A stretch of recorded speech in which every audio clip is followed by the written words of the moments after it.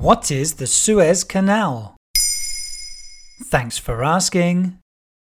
On March 23rd, the Ever Given container ship ran aground in the Suez Canal, blocking traffic in both directions. Such a blockage had never occurred before, and it took 6 days for salvage crews to free the 220,000-ton cargo ship.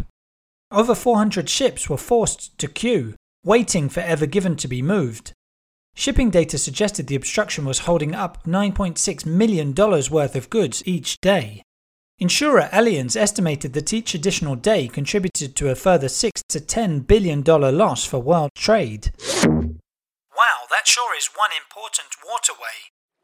The 120-mile-long canal is one of the world's busiest trade routes, with 12% of global trade passing through.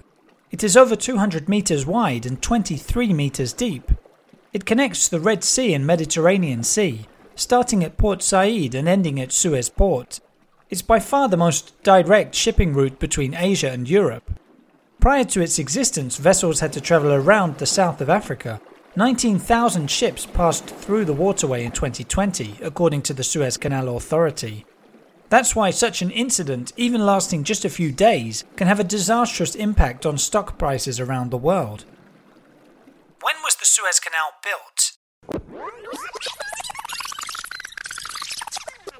Construction began back in 1859, when Egypt was under the colonial rule of France and Great Britain.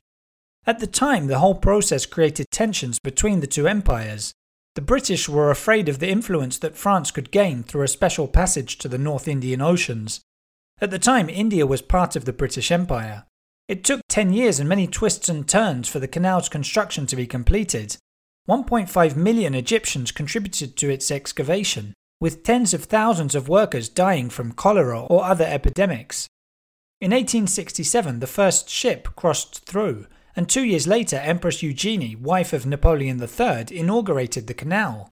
So who does the canal actually belong to?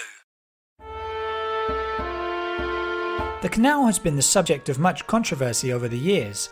Despite itself being property of the Egyptian government from day one, European shareholders, and in particular Great Britain and France, owned the concessionary company that built and operated it for nearly a century. But then in 1956, Egyptian President Gamal Abdel Nasser nationalized the canal, which led to the Suez Crisis.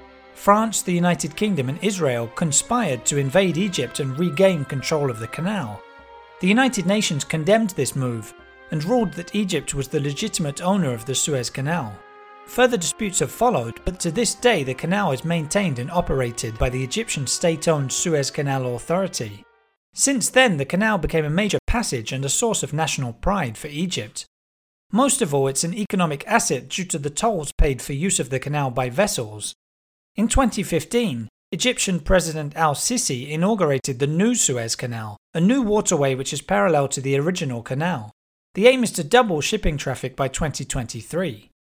In 2020, Egypt collected £4 billion thanks to its strategic shipping route. There you have it.